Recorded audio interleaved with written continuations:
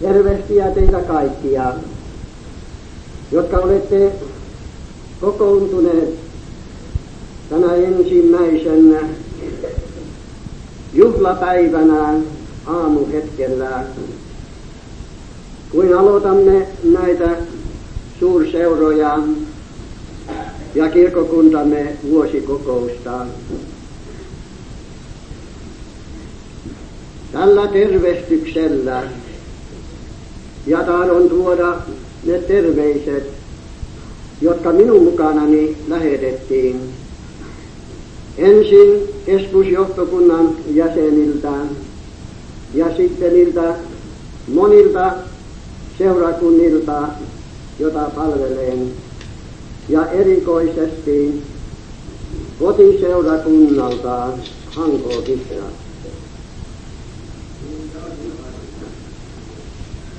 Luen nyt lyhyen puheen aineeksi, sillä minun täytyy englanninkielisessä tilaisuudessa olla heti tämän jälkeen, niin tulee vain lyhyesti puhumaan. Luen Pietarin ensimmäisen epistolan ensimmäisen luvun alusta nämä seuraavat sanat Jeesuksen nimeen. Pietari, Jeesuksen Kristuksen apostoli, valituille muukalaisille, hajalla asuvaisille Pontossa, Galatiassa, Kappadokiassa, Aasiassa ja Betyyliassa, Isän Jumalan aivoituksen jälkeen, hengen pyhittämisen kautta kuuliaisuuteen ja Jeesuksen Kristuksen veren priiskoittamisen armo ja rauha lisääntyköön teille. Kiitetty olkoon Jumala ja meidän Herran Jeesuksen Kristuksen Isä, joka meitä suuresta laupeudestansa on synnyttänyt jälleen elävään toivoon Jeesuksen Kristuksen ylösnousemisen kautta kuolleista, katoamattoman ja saastuttamattomaan ja turmelemattomaan perinteen, joka taivaassa tallelle pantu on teitä varten, jotka Jumalan väellä uskon kautta autuuden kätketään, jota sitä varten valmistettu on, että se viimeisellä ajalla ilmi tulisi, jossa te saatte ilota. Se, joita nyt vähän aikaa, jos tarvitaan, moninaisilla kiusauksilla vaivataan, että teidän uskonne koettelemus paljon kalliimmaksi löydettäisiin kuin katova kulta, joka tulessa koetellaan, kiitokseksi, ylistykseksi ja kunniaksi, koska Jeesus Kristus ilmaantui, jota te rakastatte, vaikka ette häntä näe, jonka päälle te myös uskotte, ehkä ette nyt häntä näe, niin te kuitenkin saatte iloita sanomattomalla ja kunniallisella ilolla, ja käsitätte teidän uskonne lopun sieluin autuuteen. Aamen. Näin Pietari, se, joka Jumalalta oli valittu asema, käyttämään taivaan valtakunnan avaimet ensin juutalaisille helluntaipäivänä ja ensin pakanoille Korneliuksen huoneessa, jota Herra kolmasti vannotti, josko hän rakastaa häntä. Ja neuvoi häntä ruokkimaan hänen lampaita ja karitsoita ja kaitsemaan hänen lampaita. Niin Pietari uskollisena Herran palvelijana juuri tätä toimija on toimittamassa tämän lähetyskirjan kautta, sillä hän itse ei ollut kasvoista kasvoin tullut tuntemaan näitä kristityitä, joille tämä kirje on osoitettu. Pakana kristityt Pontossa, Galatiassa, Kappadokiassa, Aasiassa ja Bithyniassa. Sen tähden hän sanookin valituille muukalaisille, hajalla asuville. Ne olivat muukalaiset kasvojen jälkeen, mutta hengessä valituita, tuttuja Jumalan lapsia. Sillä Pietari oli tullut tuntemaan heitä Paavalin kautta, joka näille oli evankeliumia saarnaneet, ja ne olivat sen evankeliumin vastaan ottaneet ja tulleet siitä hyvästä siemenestään synnytetyksi. Niin kuin hän tuo näkösälle tämän saman luvun lopussa, kun hän sanoo niin kuin ne, jotka jälleen syntyneet ovat, ei katovaisesta, vaan katoamattomasta siemenestä, elävästä Jumalan sanasta, joka iankaikkisesti pysyy. Ja kun tämä sama Herran palvelija, joka ei päässyt persoonisesti tervehtymään heitä, mutta tahtoi ruokkia ja kaita Herran lampaita ja karitsoita, niin hän kynnään tarttuu kiinni ja sen kautta tervehtii ja heitä ruokkii ja opettaa. Hän sanoo Isän Jumalan aivoituksen jälkeen, hengen pyhittämisen kautta kunniaisuuteen ja Jeesuksen Kristuksen veren priiskoittamiseen. Armo ja rauha lisäännyköön teille. Isän Jumalan aivoitukseen jälkeen. Se ei ole mikään sattumaan kautta, veljet ja sisaret, että me olemme Jumalan lapsiksi tulleet. Se on Isän Jumalan aivoitukseen jälkeen tapahtunut. Ei se ole ihmisen kautta tapahtunut ollenkaan, vaikka monesti ihmisille annetaan kunniaa, että jos Jumala vaikuttaa jonkun saarnaajan kautta, että tulee ihmisiä herätetyksi ja uskoon johdatetuksi. Mutta se on Isän Jumalan aivoituksen jälkeen tapahtunut. Älkäämme koskaan antako kunnia ihmiselle, joka kuuluu Jumalalle. Tietenkin Paavali neuvoo, että kunnia jolle kunnia kuuluu. Mutta tässä asiassa kunnia kuuluu Jumalalle, eikä ihmiselle. Paavalihan tuo näkösälle, minkä kaltainen tuo Isän Jumalan aivoitus on. Kun hän roomalaisille kirjoittaa 8. luvussa ja sanoo, jonka Jumala on edes katsonut, sen hän on valinnut. Ja jonka hän valinnut on, sen hän on kutsunut. Ja jonka hän kutsunut on, sen hän on vanhurskaksi tehnyt. Ja jonka hän vanhurskaksi teki, sen hän on kunnialliseksi tehnyt. Ja sen päälle hän jatkaa, mitä me näihin sanomme.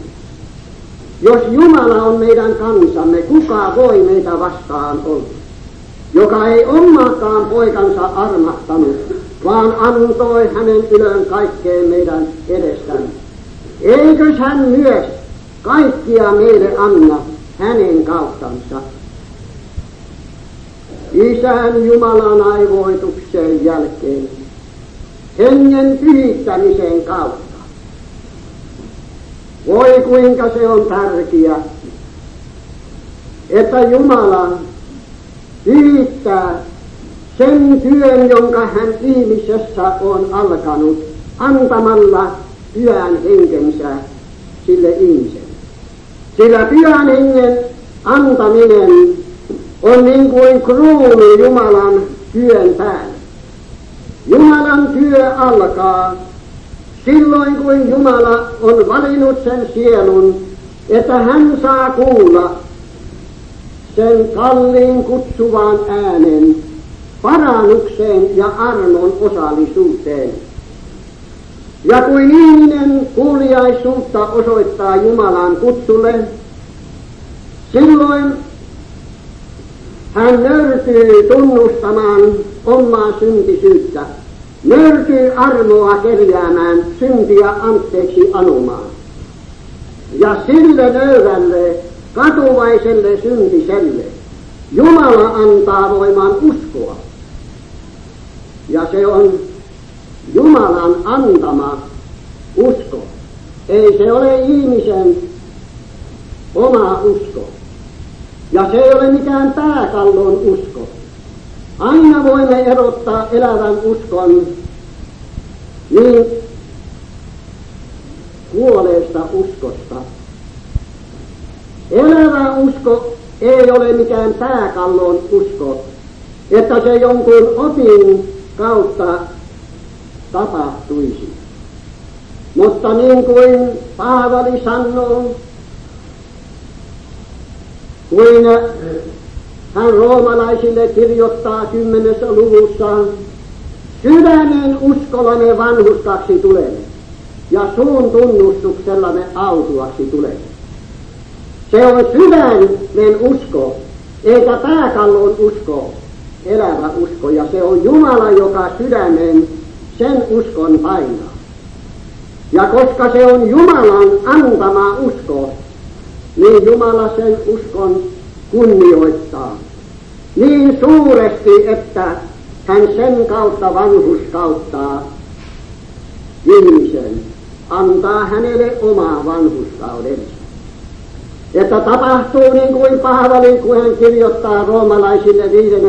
luvun alussa sanoo näin, että me siis uskosta vanhurskaksi tulleet olemme, niin meillä on rauha Jumalan kanssa, meidän Herran Jeesuksen Kristuksen kautta. Ja tälle vanhurskaudetulle sielulle Jumala antaa pyhän henkensä lahjaksi. Ja silloin tapahtuu se, että hengen pyhittämisen kautta kuuliaisuuteen ja Jeesuksen Kristuksen veren priiskoittamiseen. Kuin me pyhälle hengelle kuuliaiset olemme. Silloin tapahtuu, mitä Paavali kirjoittaen roomalaisille 8. luvussa sanookin, niin monta kuin hyvältä hengeltä johdatetut ovat, ne ovat Jumalan lapset. Katsokaa, rakkaani, että kun kuuliaisuutta osoitamme pyhän hengen äänelle, niin pyhä henki meitä johdattaa Jumalan sanalla. Ja se on Jumalan lapsi, joka kuuliaisuutta osoittaa Jumalan sanalle ja pyhälle hengelle. Sen kaltaiselle Jeesuksen Kristuksen veren priiskoittaminen puhdistaa kaikesta synneistä, erehtyksistä, heikkouksista ja vioista. Niin Johannes niin kuin kokkoo tämän asian aivan yhdelle koolle ja lyhyesti lausuu, jos me valkeudessa vaellamme, niin kuin hänkin valkeudessa on, niin meillä on keskinäinen osallisuus ja Jeesuksen Kristuksen, hänen poikansa veri, puhdistaa meitä kaikesta synneistä. Tämmöisille Pietari toivoo armon ja rauhan lisääntyminen. Ja voi rakkaani, jos tuo armo kalliina tuntui ensi kerralla, kun se meille julistettiin siinä muotossa, kuin särjetyllä sydämellä katsoimme se omaa kadotusta, jonka me ansaneet olimme. Ja kaikella vatistuksella ja pelvolla kysyimme, että onko se mahdollista, että tämmöinen suuri syntinen saa synnit anteeksi.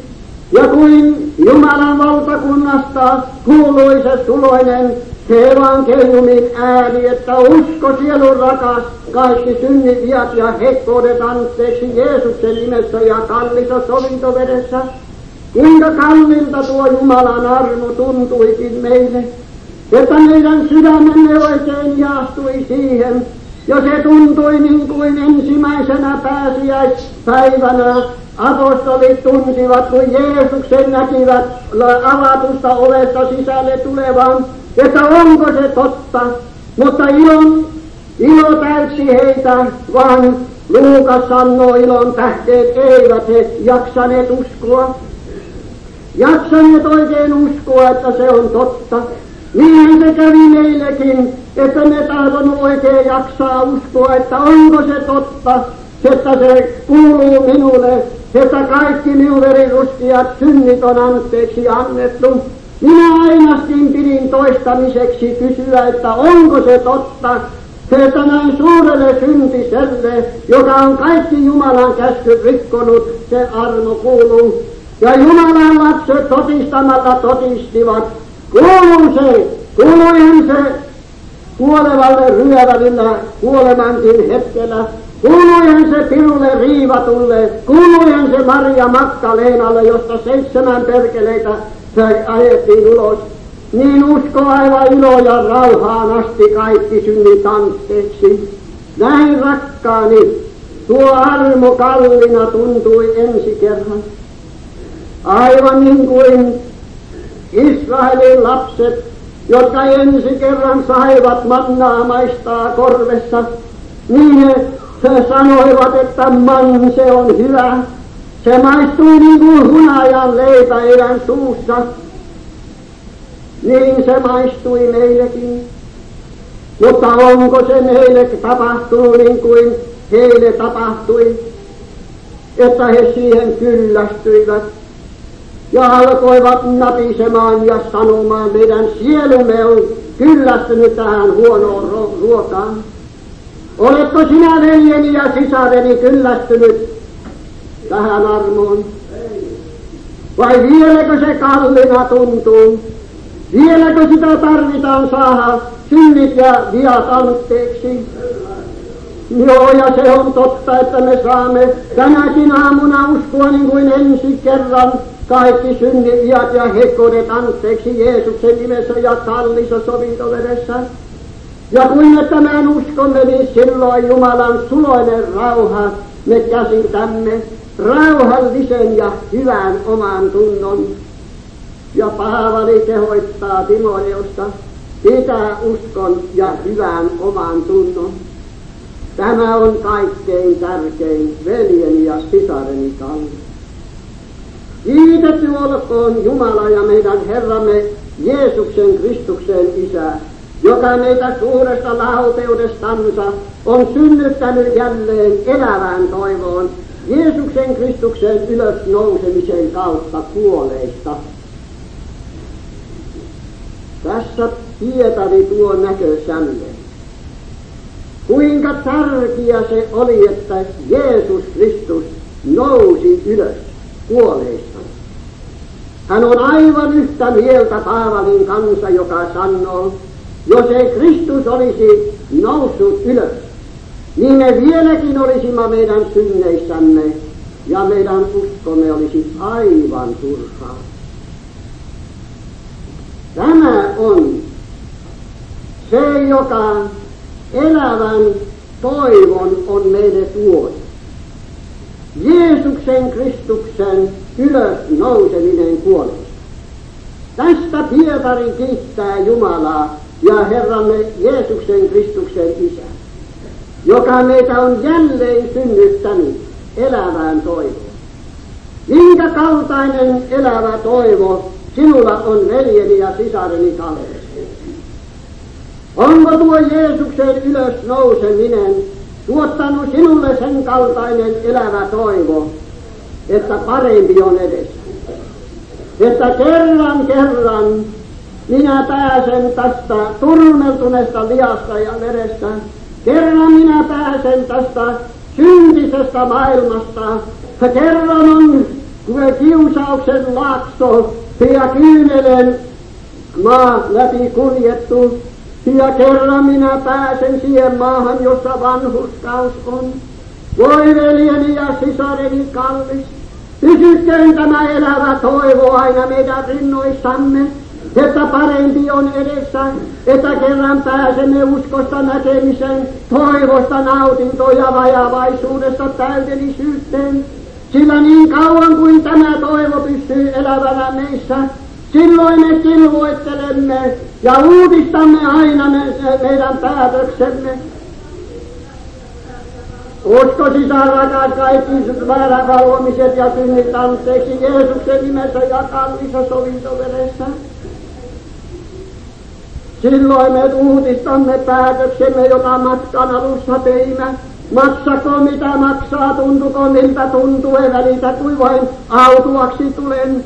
Ja me ponnistelemme eteenpäin, niin kuin Paavali kehoittaa, pankaamme pois kaikki kuorma ja synti, joka meihin aina tarttuu ja hittaaksi tekee, ja juoskaamme se siinä kilvoituksessa, joka meitä, juoskaamme kärsivällisesti siinä kilvoituksessa, joka meidän eteemme pantu on, katsoen uskon alkajan ja päättäjän Herran Jeesuksen päälle, joka kyllä olisi tainnut ilota, mutta kärsi ristiin, ei totellut pilkkaa ja nyt istui Isän oikealla kädellä Jumalan istuimella.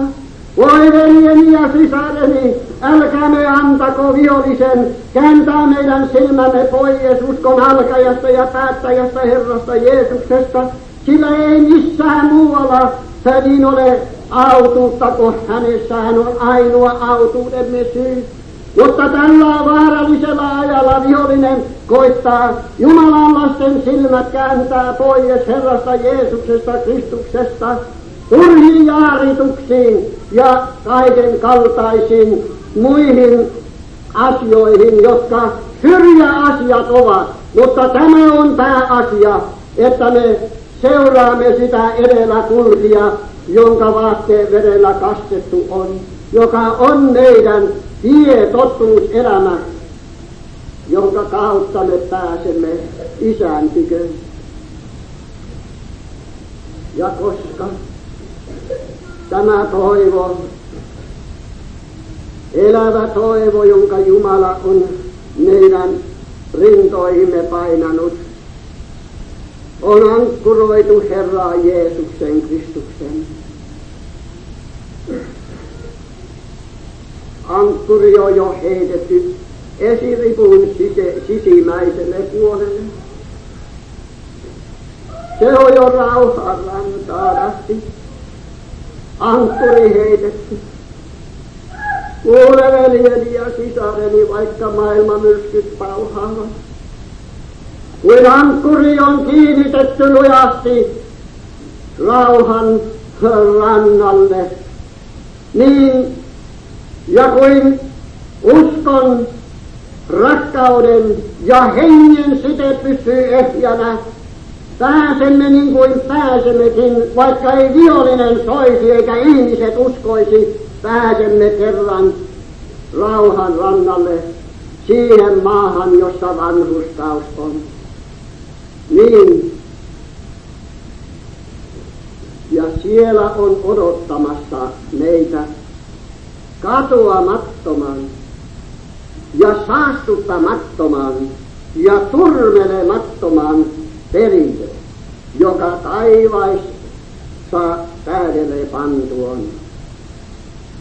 Tallella on meidän perintömme. Me voimme lapsille jatkaa maallista perintöä, mutta usein käy niin, että se maallinen perintö hukkaantui ja on kaikki mennyt, mutta tämä perintö ei voi kukaan kuluttaa. Se on tallella taivaassaan, tuo katoamaton, saastuttamaton ja turmelematon perintö. Voi minä tykkäisin, että minä saattaisin sanoilla kuvata teille, minkä kaltainen tuo perintö on. Minä en usko, että yksikään meistä voisi paikallaan pysyä. Se jos taivaallinen Isä rahoittaisi esiripun ja me saisimme katsoa, mitä perintö on meitä odottamassa, kun me teille pääsemme. Sen tähden veljeni ja sisareni rakas.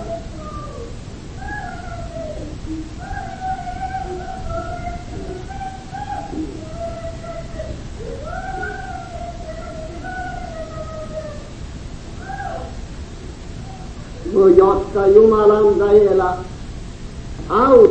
uskon kautta autuuden kätketään, joka sitä varten valmistettu on, että se viimeisellä ajalla ilmi tulisi. Huomatkaamme, kuinka Pietari antaa kaikki kunnian Jumalalle, jotka Jumalan väellä elinvoimalla uskon kautta autuuden kätketään.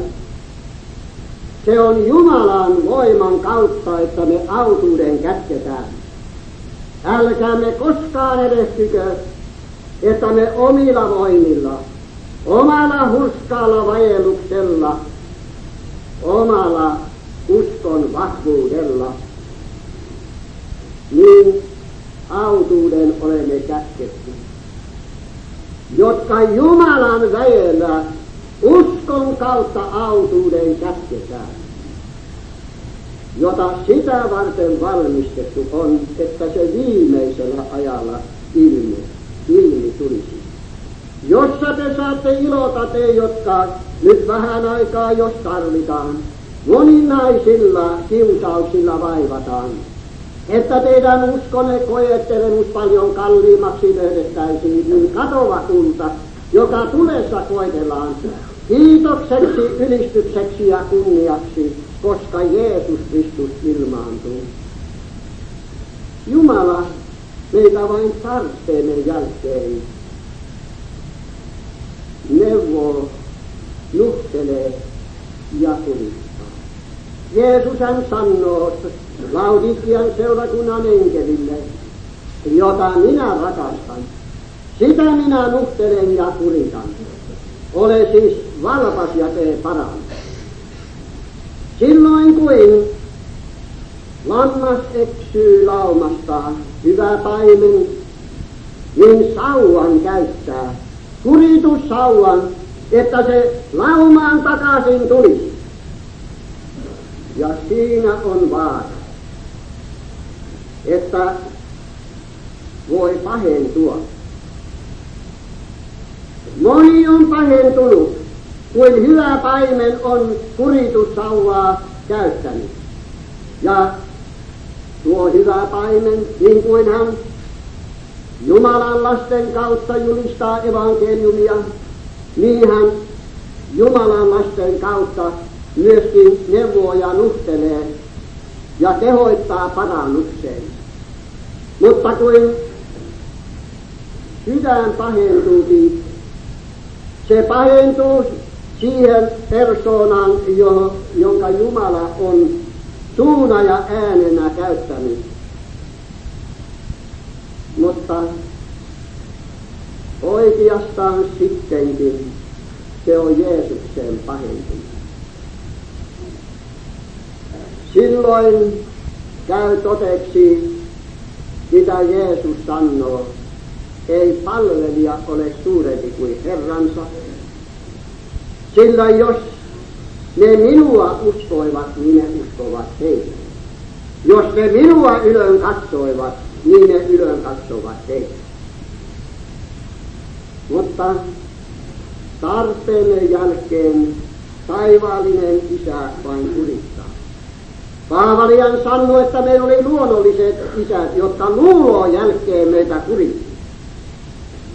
Ja jokainen poika, joka ei pieksetä, on äpärä eikä lapsi.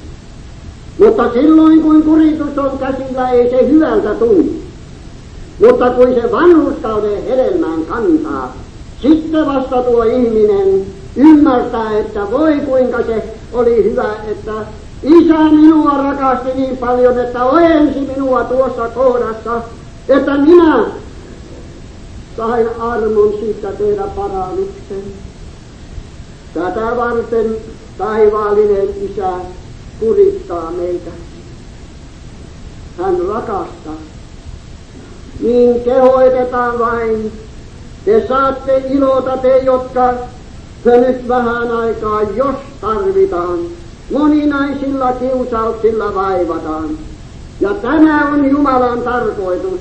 Miksi hän salli kiusauksia ja vaivoja Jumalan lapsille, että teidän uskonne koettelemus paljon kalliimmaksi löydettäisiin kuin katova kulta, joka tulessa koetellaan kiitokseksi, ylistykseksi ja kunniaksi, koska Herra Jeesus ilmaantui. O rakas veljeni ja sisareni, Herra tahtoo valmistaa meitä sille suurelle juhlalle, kun Herra Jeesus ilmestyy kunniassa ja voimassa, pois ottamaan hänen omia ja viemään siihen kunnian ja kirkkauden, mitä hänen tykönä aina on. Tätä varten tahtoo taivaallinen Isä meitä valmistua, että meidän uskonne koettelemus paljon kalliimmaksi löydettäisiin kuin katova kulta, joka tulessa koetellaan kiitokseksi, kunniaksi ja ylistykseksi, koska Jeesus Kristus ilmaantuu, jota te rakastatte, vaikka ette häntä näe, jonka päälle te uskotte, ehkäpä häntä nyt näe, niin te kuitenkin saatte iloita sanomattomalla ja kunniallisella ilolla.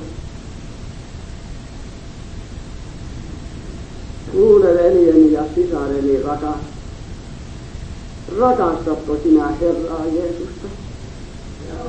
Tuntuuko se täysin, että sinun sydämessä on rakkautta häntä kohti tänä aamuna? Vaikka et sinä häntä näin.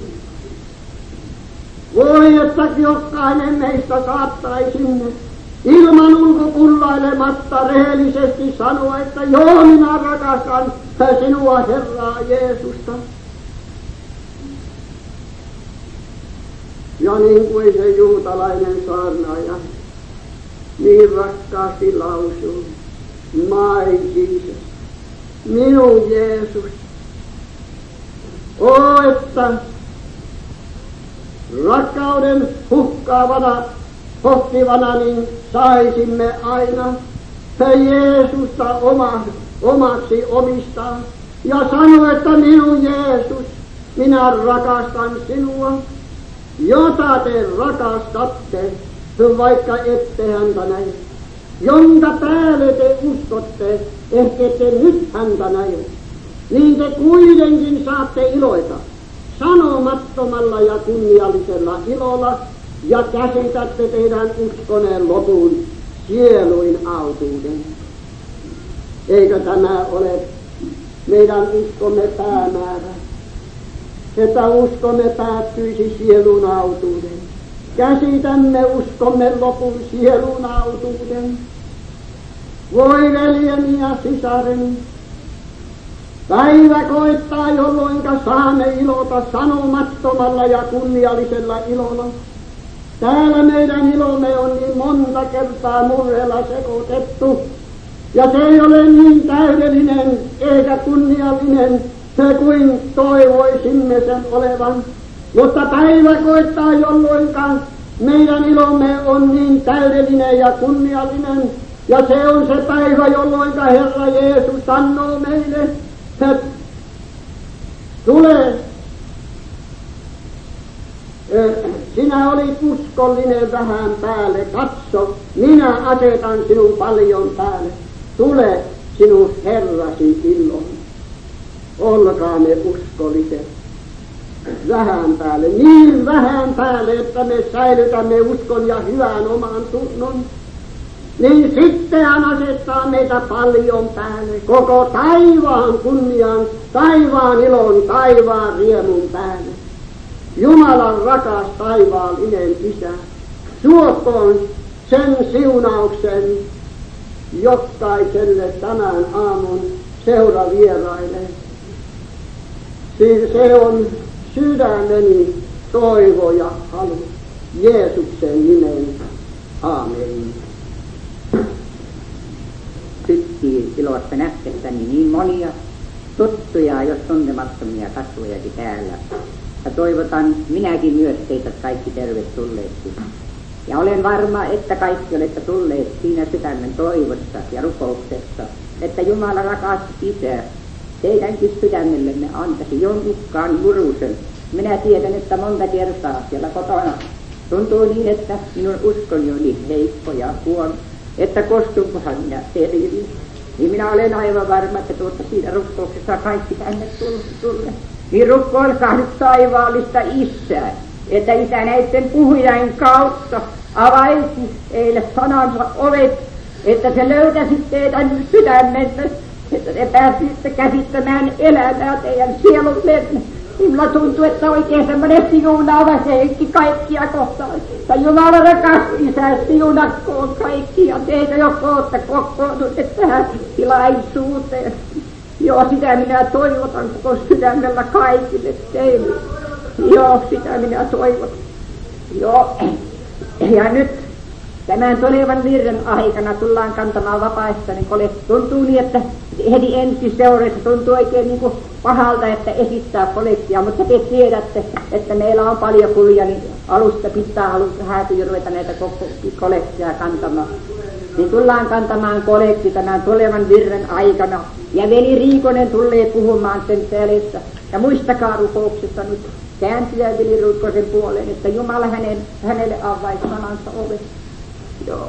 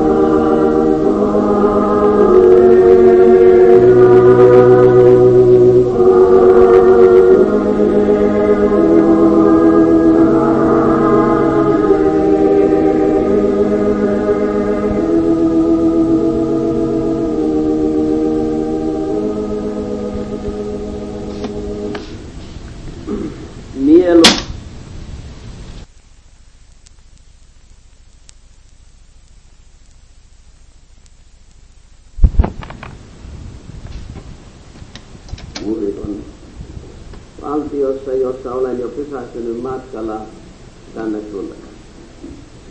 Mutta erittäin minun omalta kotiväeltäni vaimoni käski ja lapset sanomaan teille rakkaita terveisiä, kun olivat luonnollisesti estetyt tulemasta tänne kotikohtaloiden takia.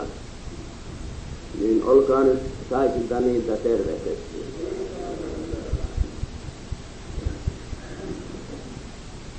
Minä luen tänä päivänä vanhan kristillisyyden opetusta. Sillä me menemme niin kiivaasti nykyisin maailmassa, ettei ilmalaivatkaan enää taho riittää. Ja kristilliselläkin taivaalla tahtoo olla liian kiire.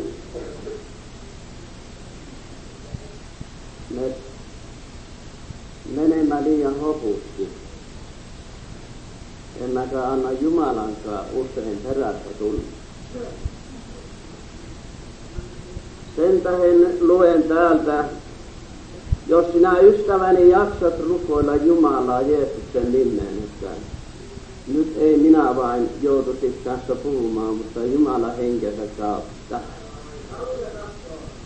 Niin tämän pyhän sanan paikan, joka löytyy kirjoitettuna Ilmestyskirjan 14. luvussa, ensimmäiset 4 jaetta.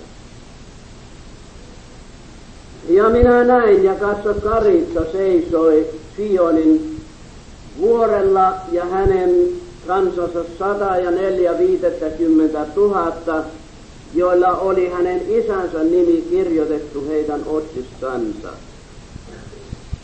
Ja minä kuulin äänen taivaasta niin kuin pitkäsen, niin kuin paljon veden äänen ja niin kuin suuren pitkäsen äänen.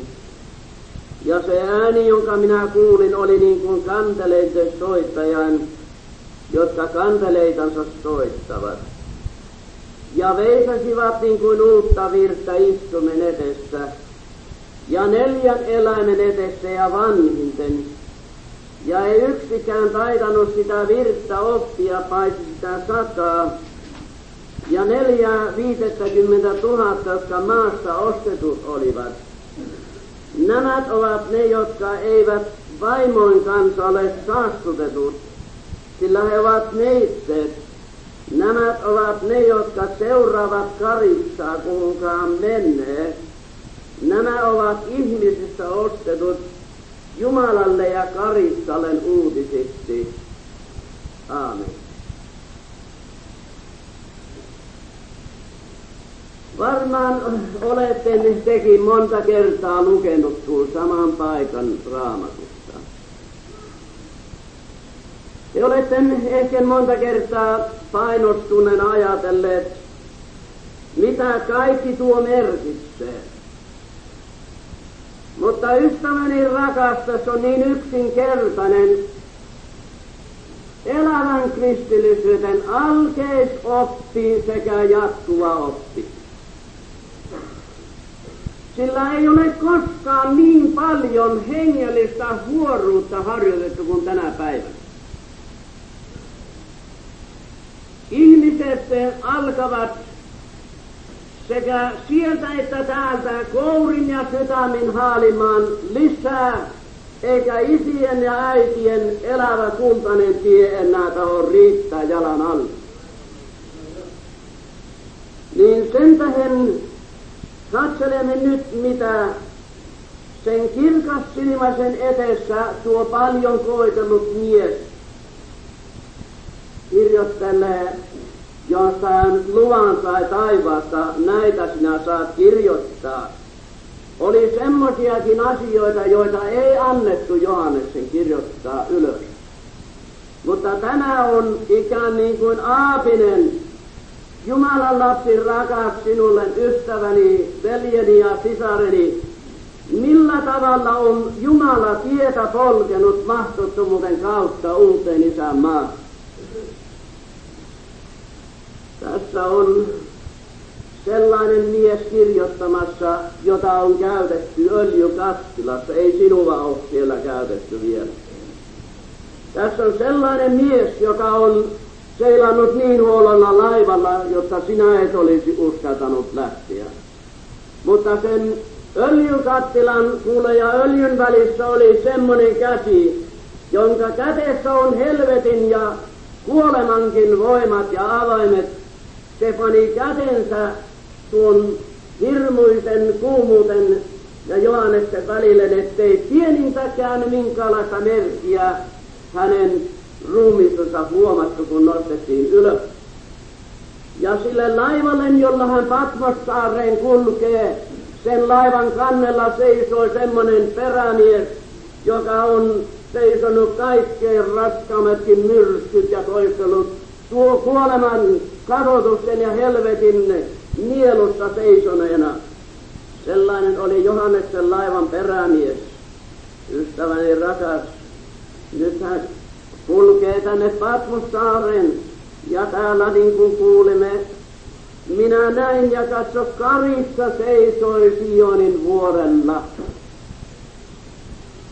Tämä nyt ensinnäkin ihmisiä kehotetaan, kirkastetaan, kutsutaan sen juhlasalin, sen pitopaikan, sen iankaikkisen riemun ja juhlan sisäisesti käsittävään nautintoon, ettei se olisi kirjallisena ulos opittua viisautta, mutta sydämellä koitettua tavaraa, sillä paljon on ihmisiä, jotka ovat päässeet Sionin vuoren lähelle, mutta ei Sionin vuorelle. Meillähän on siitä selviä Raamatun viittauksia, että Jumalan lapsi Jeesus Kristus, niin kuin rakas veljemme tässä on jo puhunut, on päässyt aivan Jumalan karitsan siunattuun valtakuntaan, joka on aina yksi oleva. Ja siinä valtakunnassa on vain yksi taloudenhoitaja, ja siinä valtakunnassa on vain yksi ainoastaan sisäinen opettaja, sanan kautta pyhällä hengellä valaistussa sanassa, joka viittoo ihmiselle tietä sivu kaikkien näin kirkkokalinoiden ja riitojen Jumalan paratiisiin. Jumalan lapsi rakas, siitä tässä nyt on kysymys. Jolla oli hänen otsissaan oli nimi kirjoitettu heidän otsissaan. Ja minä kuulin äänen taivaasta niin kuin paljon veden äänen. Eikö tämäkin ystäväni rakas, jos tänä päivänä elävän uskon hedelmänä ilmestyisi todellista sielun tuskaa ja hätää ihmisistä suuremmassa määrässä kuin se nyt ilmestyy, niin silloin myöskin tiedettäisiin, kuinka valtavasti tuo synnin vedet ovat pauhanneet ja ovat hukuttamisvaarassa, joutunut ihminen hätäisenä huutamaan pitkäsen jylinän alla, Siinain vuoren pyhän lain herätyksen alla tuntemaan, kuinka raskaasti hän on rikkonut, ei ainoastaan yksi veli tänä aamuna, mutta koko lauma, joka ainoan Jumalan pyhän käskyn. No mitenkä se niin on? Täällähän on siviätä neitosia, täällä on poikia ja varmaan ne on eläneet oikein siviä. Kuule rakas ystäväni, jos sinä et ole tuntenut Jumalan vihaa sydämessä, sinne tunne koskaan Jumalan armoa. Jos ei ole ensin todellinen Jumalan vanhuskas pyhä laki saanut sinua hengiltä pois, sillä niin Paavali sanoi, että synti otti tilan käskyssä ja tappoi minun ja minä kuolin. Nyt jylisi kuule ukkonen. Nyt se pauhasi sinun tunnuksesi tuomitsevana. Mutta tässä ei ole vielä vapaus, että sinä tämän lain alla olet. Sinä olet vielä kirottu. Näinhän ovat ennen alkuristillisyytessä täällä Suomenmaallakin saadanneet helvetin tulta niin, jotta kärry haisee. Mutta samalla kertaa sitten taas Jumalan armon niin, että ihminen sulaa siinä. Miksikä tätä pitäisi väävätä niin kuin pyöriä pallo? Muutamme tekevät kasteesta uuden syntymisen, toiset toisen kerran kastattavat, jos tulisi parempi kristitty.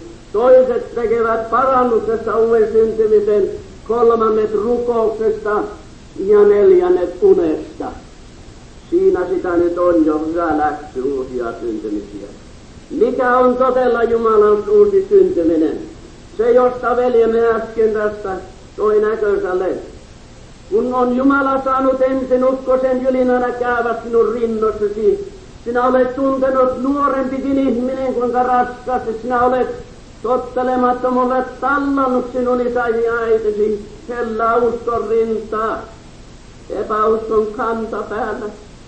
Sinä löydät sinä aviokumppani toisesi kanssa, kuinka monta kertaa siellä kotona on, ehkä turmeluskin liikkunut.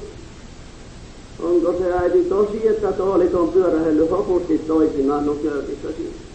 Onko se tosi, että sinä isäntä olet joskus löytänyt kotissasi oikein suuren isännän tooli, jos sen olet istunut? Onko se tosi, että sinä et ole muistanutkaan käydä lapsesi kaulassa noita vikojasi rukoilemassa anteeksi?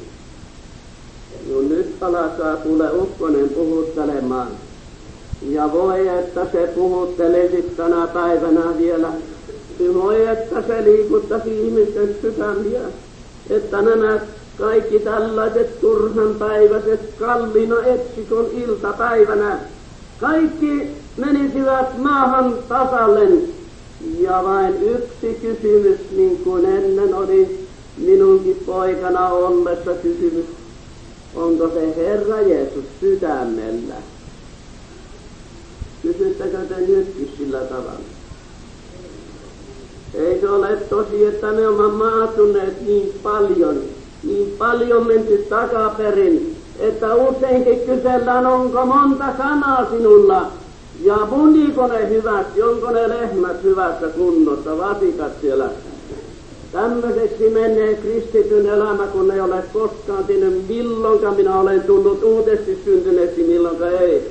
Minä siellä joku vuosi sitten tein joskus parannusten, ystävän rakas. Mennäänpäs edelleen, niin me näemme täältä. Hän kuuli niin kuin pitkäsen jylinän ja se ääni.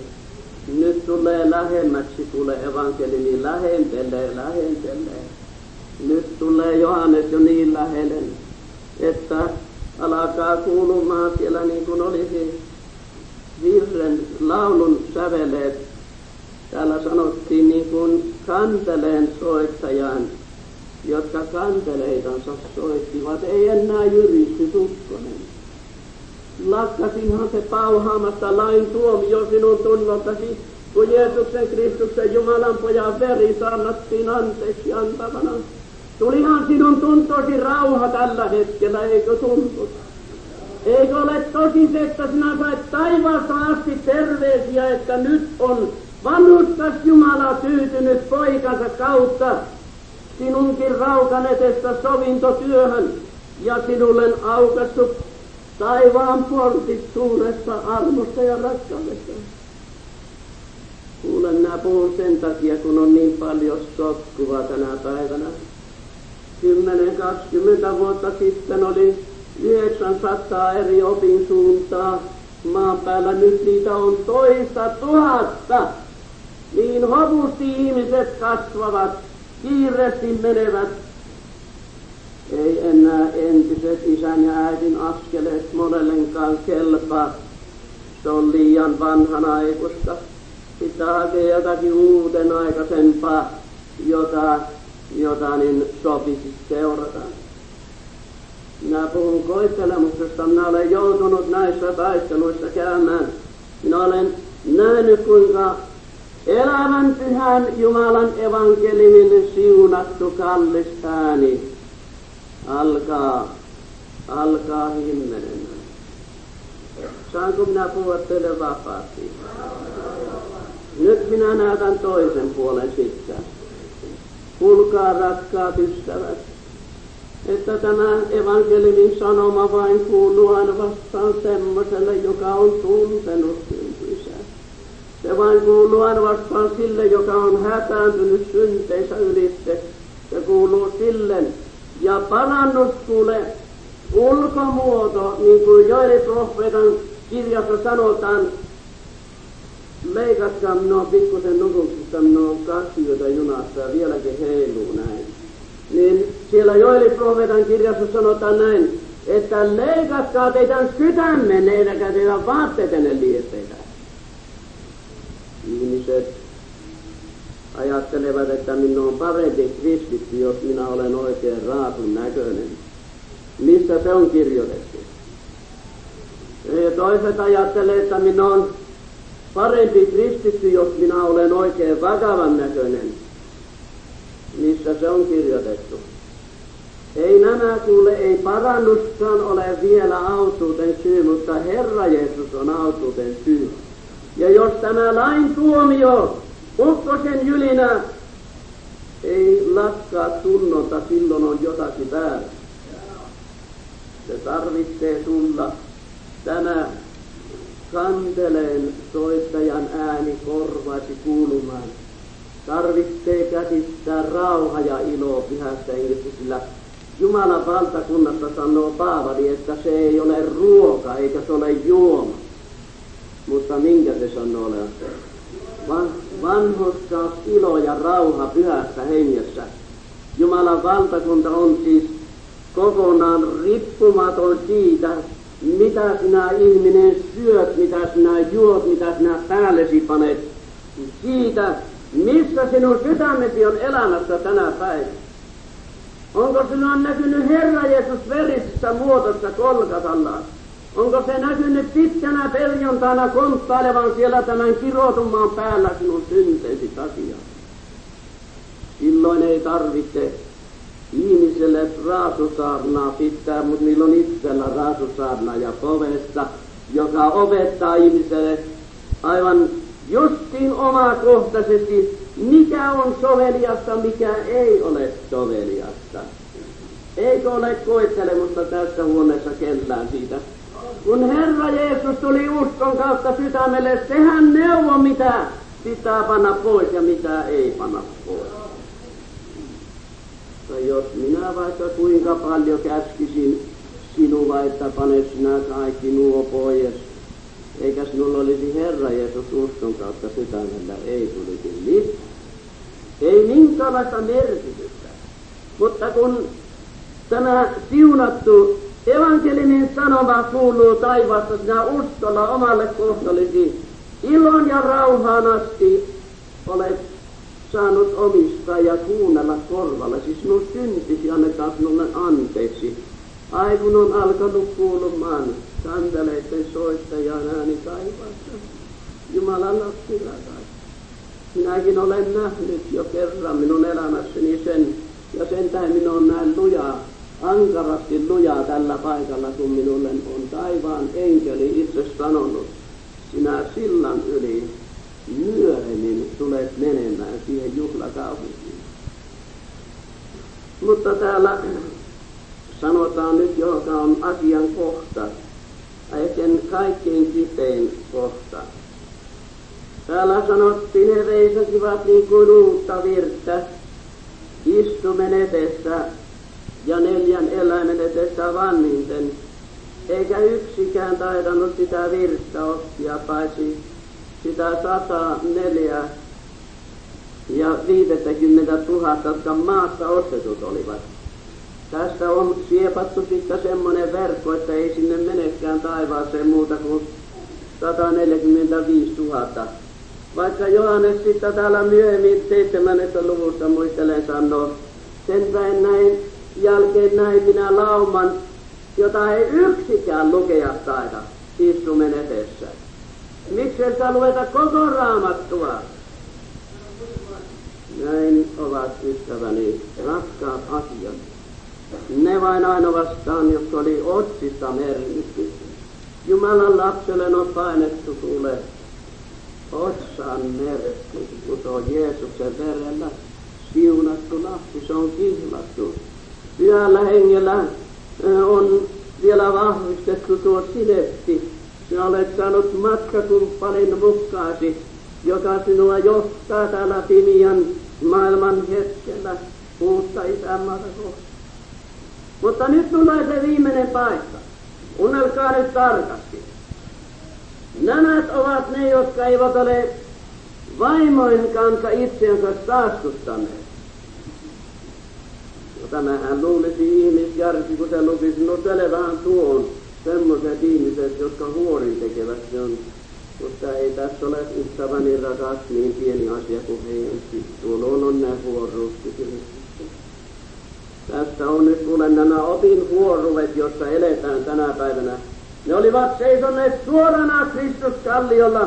Ne eivät ollut saastuttaneet itseänsä tämän maailman tuulien ja oppien perässä.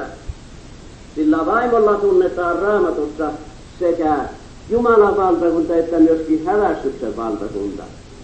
Tämä vaimo tässä merkityksessä luetaan siksi, joka oli pyhä, eli oli saastainen, se Isepellä, joka opetti palvelijoitansa huoruudessa matkaamaan, salavuodessa matkaamaan. Ja sanotaan, jos minä muistan oikein, että hänen lapsensakin minä tapan kuolemalla. Heidän pitää tiedämään. Näin on oleva asia, että jos ei nämä käänteet, ystäväni rakas, täällä armomaiden päällä tulee näköiselle ihmisessä, että se on lailta herätetty synnin tuntoon. Se on Jumalan vanhurskas viha näkynyt synnin ylitte, sekä myöskin evankeliumin suloinen sanoma julistamassa anteeksi antamusta. Ja kolmanneksi, että on tämä uusi virsi opittu. Mikä se on se uusi virsi? Herra Jeesus, ole kiitetty, kun minun syntini ovat anteeksi. Sitä ei laulettu kuule epäuskoisena. Ei sitä raittiustuvassa laulettu, eikä sitä laulettu jumalattomaan seurapiirissä. Mutta sitten kun me tulimme Jumalan lapseksi, niin Jumala antoi meille uuden virren, jota me nyt laulamme. Ja mitäpä minä muuta soisin itselleni ja teille, kuulkaa. Herra kaipaa sitä, että Sionin sydän laulasi sitä uutta virttä jo täälläkin. Aloittelisi ainakin laulamaan. Kuulkaa, veljet ja sisaret, vaivaako teitä koskaan väärä kunnia täällä matkalla? Ja kun niin Jumalan lapsella toisinaan henki tuntui, että voi kun olisi syytä lyödä kättä yhtenä, Herra Jeesus, ole kiitetty, kun on synnit anteeksi, niin rietassa on olesna hiljaa.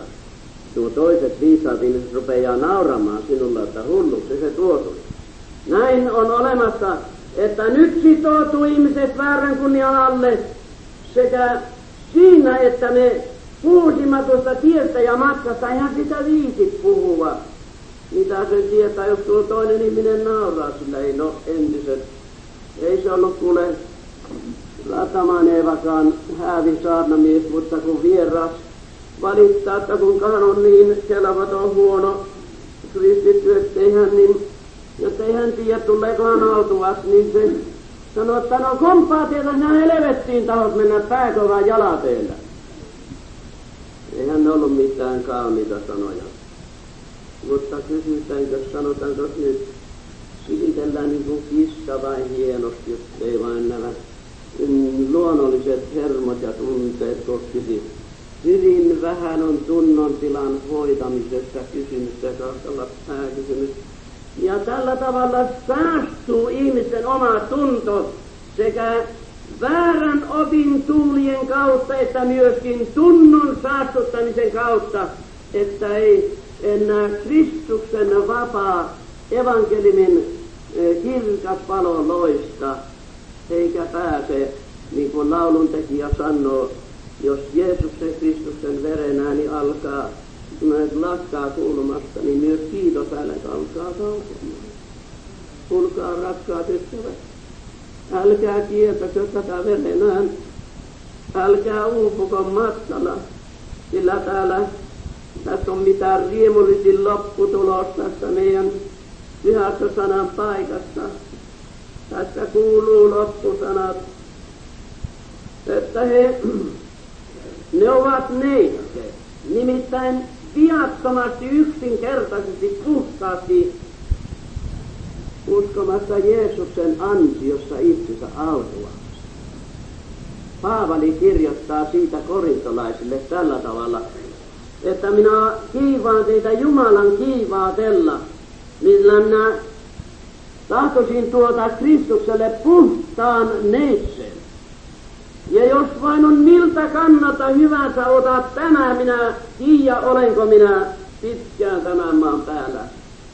Jos vain on kumpikaan saasta oman tunnon päällä, eli opin saasta, eli myös synnin saasta, niin ei voikaan laulaa tätä uutta virttä. Ei voi laulaa. Täällä sanotaan, ne ovat neitset. Nämä ovat ne, jotka seuraavat karitsaa, kuhunkaan mennä. Minä olen tuosta joskus nuoret, kun on kyselleet, että olisikohan se synti niinkin ja näin tehtä, kun tuo rietas silloin jauhomylly tässä maailmassa, ja se jauhaa siellä naamaa jauhoja, niin ne kysyy, että olisiko se synti, jos pikkusen jauhoa pannee naamaan. Niin minä olen aina vain sanonut, että kysykääpä Jeesukselta, mitä se sanoo. Se on kaikkein paras opettaja. Se on aivan turhaa meitä ruveta kurittamaan noita naisriepuja, mutta sinäkin sen turkkilaisen maalinaama. Antaa olla sen aivan rauhassa, mutta saannatkaamme niille karitsan voitosta. Saannatkaamme niille uskosta sydämelle. Kyllä jauhomyllyn äläkään kuolee vähän päästä, varma se on. Saat olla varma siitä. Ja sen tähden tässä niin sanotaan, että ne seuraavat karitsaa, kuinkaan men. Ei Jumalan lapsen tie tule minkään liikkuvien kuvien kautta. Ei Jumalan lapsen tie ole kuule kotonakaan liikkuvain kuvan kotiin. Ei rakkaat ystävät, se ole mikään karitsan seuraamista. Kun Riettaan myllyt meikä siellä paikkakunnalla tässä vasta pari viikkoa sitten, poika kahteli liikkuvista kuvista ja tappoi isänsä sitten. Tällaisia tuloksia. Ei ne ole mitään karitsan seuraamisen hetelmiä. Ja tänäkin Rieta tahtoo myllynsä kanssa tulla sisälle, että ne pitäisi olla luotuita kristitylle mukaan. Eihän se katso kaikkia. Se on varovainen, mitä se katsoo, mutta panepas koira makkaran vahiksi. Minulla vain on sen verran turmetunut ihminen, että jos minä sitä myllyä katson, niin kyllä sieltä pitää pikkusen jotakin muutakin katsoa. Minulla on sen verran turmelusta minun mukana, en minä ole vielä aivan lihan ja veren puolesta pyhäksi tullut. Ei, kyllä minusta on vielä turmelusta. Älkää suuttuko minuun, mutta kantakaa avioerot ja nuo kaikki tuommoiset pahennukset ristilyys, niin Herra sanoo täällä sitten, että minä olen siunaava, minä olen antava kasteen teidän maallenne ja teidän lapsenne syövät maansa tuloksista. Voi rakkaat ystävät, älkää suuttuko minuun, mutta minä katson tämän ajan mylly, missä mennään nyt on tämä nuori kansa sen partaalla. Se vanhat ihmiset voitta mennä onnellisesti paratiisin kunniaan. Mutta ajattelen niin kuin tuolla Kaliforniassakin, nuoret äitit pitää kantaa pikkulapsiansa sylissänsä. Ja kun ne kasvavat suuremmaksi, ne viiään koulun penkille. Se tulee väkinsä Kalifornian valtion elokuvien kautta ruvetaan opettamaan lapsia.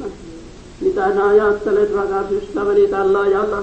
Eiköhän ala pian tulla se aika, josta voitaisiin sanoa, että autuvat ovat ne nisät, jotka eivät imen, joita ei imesty, ja ne kohtut, jotka eivät synnyttäneet.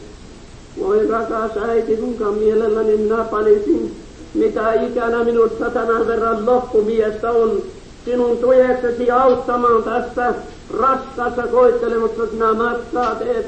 Minä mielelläni ottaisin osan, jos vain minä kykeneisin sinun taakassasi, mikä sinulla on.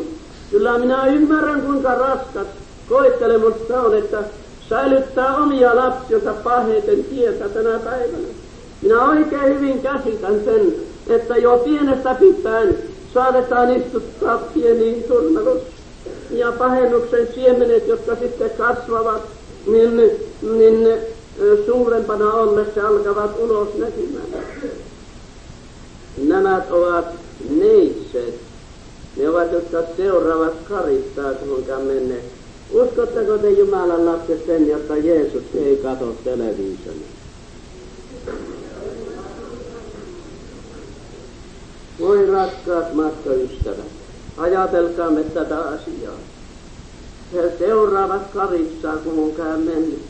Kyllä nyt on urhoollisia miehiä, niin kuin minäkin olin nuorena. Minä sanoin sillä tavalla, että minä ei minkäänlaista kuvittelemusta tulee minun matkalle, että minä koskaan epäilisin pienintäkään tästä sieluni autuudesta. Ja minä vielä vanhoja mummuja, kun ne siellä oli ja ukot, ne valitteli, silloin oli kuule syntisiä Jumalan lasten keskellä. Ne valitteli niin paljon vääriä valamisia kiusatsia, eihän nyt ole kiusatsia, eihän. Ne valitti siellä, ja minä ajattelin, että kyllä te olette huonoja kristityitä, ottakaa kun minä noin vanhaksi tulee, kyllä minä parempi olen. Kuule rakas ystäväni, voi kuinka suuri erehdys. Nyt minä vasta alan tuntemaan, mitä se on olla huono kristitty. Sitten kun on matkaa kulunut ja ikä alkaa kulkea vanhemmalle puolelle, minä ajattelen niitä isiä ja äitiä, joilla lapset polkee tuolla synnin tietä. Minä ajattelen niitä murheita ja kyynäten kotia, jossa on vaivoja ja ahdistuksia, sairauksia ja kipuja. Minä ajattelen siellä monen ihmisraukan koettelemusta. Mielelläni ystäväni rakas, neuvotteleisin sinun kanssasi näistä asioista. Mikä on Herran tahto tänä päivänä? Nämä ovat ihmisistä ostetut Jumalalle ja Karissalle uutiseksi. Ostetut Jumalalle ja Karissalle. Oletko sinä ostettu Jumalalle, rakas ystäväni, veljeni ja sisareni? Kuinka paljon sinä maksoit taivaalliselle isälle? Kuinka suuri hinta sinusta maksettiin, kun sinua ostettiin? Kuinka kallis oli se kuule se hinta, joka yhden sielun eessä annettiin taivaalliselle isälle? Kuule, se oli niin raskas, että hän konttailee kirotumaan päällä niin raskaan syntitaakan alla ja huutelee siellä, että isä, älä paina kaivon suuta kiinni. Sinäkö se olit siellä kaivon pohjassa, jota piti hakea? Sinäkö se olit se suuri syntinen, jonka edestä Herra Jeesus suutelee tätä kirottua maata? Sinäkö se olit se syntinen, jonka edestä rautanaulat pisti läpi tyhjiä käsiä?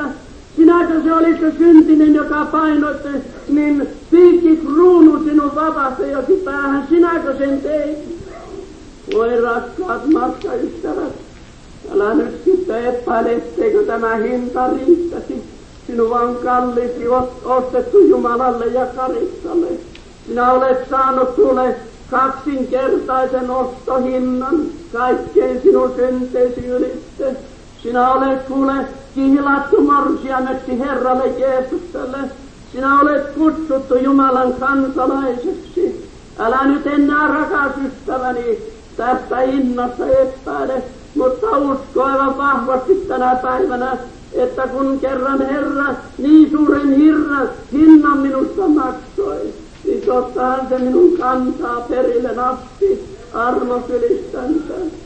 Voi rakkaat Jumalan lapset, onko täällä semmoinen huono kulkija tänä päivänä, joka tarvitsee kokonaisen Herran Jeesuksen punaisena Getsemanen yrttitarhassa, valjulla ruumilla kolkata ristillä ja Isän oikealla kätellä sinun edestäsi edesvastaajana. Tarvitsetko sinä tämmöisen viattoman edesvastaajan, rakas Jumalan lapsi? Sinä iäisyysmatkalainen, joka hetken perästä kumarrat pääsi sen voittajan seppeleen alle. Silloin ei ole sinun kuninkaasi enää kuule, se ei ole enää syljästä kasvot märkänä, eikä ole enää sinun kuninkaasi päässä piikkikruunu. Se sanoo tämä Raamattu, että hän tulee suuressa kunniassa niin kaikkenenen pyhän henkilöstönsä kanssa. Ja sinun yksinäinen matkamies jalka nousee sen valkoisen pilven päälle. Ja sinua lähdetään viemään täältä ei mistään nyt jokapäiväisessä kärryssä, mutta kerrotaan suurella kunnialla ja riemulla he menevät pois. Mutta voi rakas epäuskonen, jos sinä olet tullut tähän, mikä sinun kohtalosi on silloin, kun 4 suunnata tämän maan päälle tuli sytytetään. Se on peittävä kaikki tottelemat ja vastahakoiset. Mitä sinä sanot silloin, kun äidin rakkaan jalka nousee ylös pilviin Herraa vastaan ja sinun syntisi sitovat sinua tähän maahan? Kuuleetko tänä päivänä haluaisit tehdä jo matkaliittoja tuommoisen veriyljan kanssa, joka on verellään, niin kuin tässä sanotaan, hän on ostanut meitä Jumalalle ja Karitsalle uutisiksi. Me emme olekaan kuule mitään vanhaa eikä uutta, mutta me aivan uusia. Joka hetki on uusi Jumalan lapsi, uskon kautta Herrassa Jeesuksessa tälläkin hetkellä, niin kuin emme olisi koskaan maailmassa olleet, juuri nyt olemme Jumalan lapsia. Ja Raamattu ei puhukaan huomisesta päivästä, mutta tästä päivästä. Raamattu ei puhu huomisen päivän parannuksesta, mutta tänään päivän parannuksesta. Voiko minun sydämeni vihlaa kipiästi? Meillä siellä joku viikko sitten tapahtui niin vakava tapaus. Ja se on järkyttänyt minua niin syvästi. Tuo neiti oli tullut vasta nykyisin Suomesta. Hän oli niin sairaanhoitaja tarvotaan. Ja täällä Jurikassa toimi sairaalassa. Niin hän kävi usein siellä meillä sinä viimeisenä iltana. Tuo sairaanhoitaja, kun minä puhuin hänelle, särkyi itkemään. Ja sanoi, että voi rukoilkaa minunkin puolesta, että minä käsittäisin tuon asian. Kipiä kuoleva äiti kotona siellä.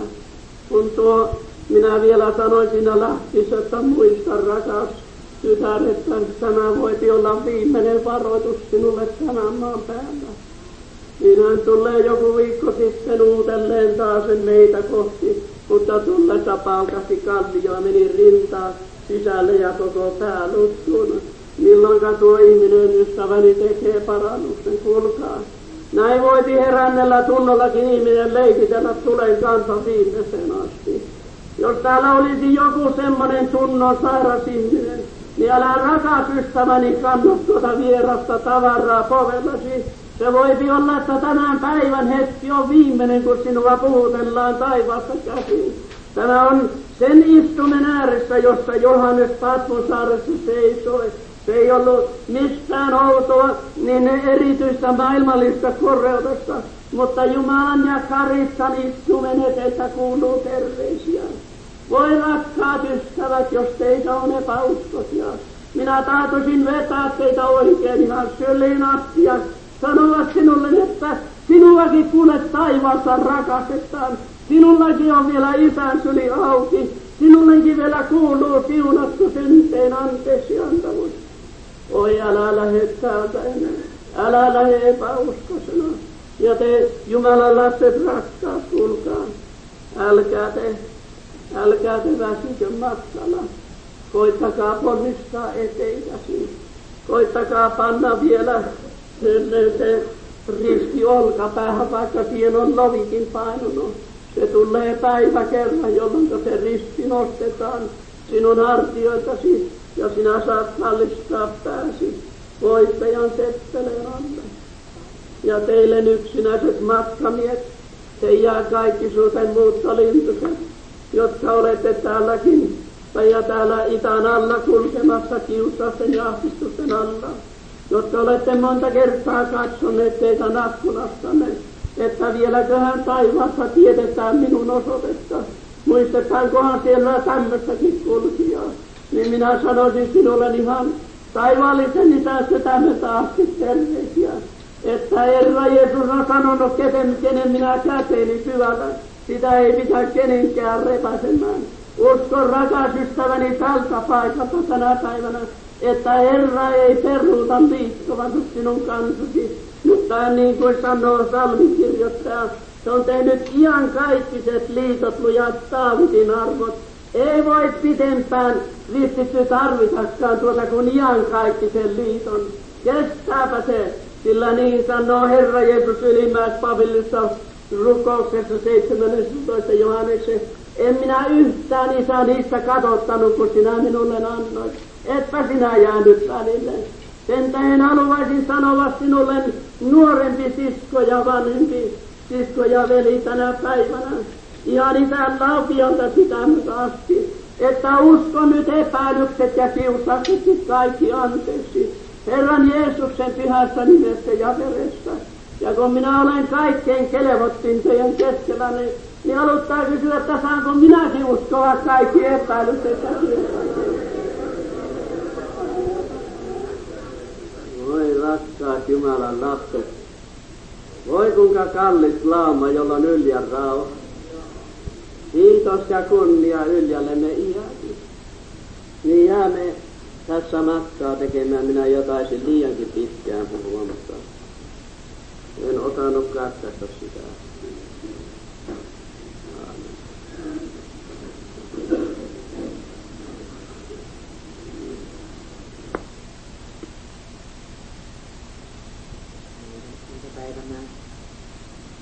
Ovat veljet Valtteri Reini Ironwoodista ja Edward Stikkelä Covingtonista, molemmat Hutikanista.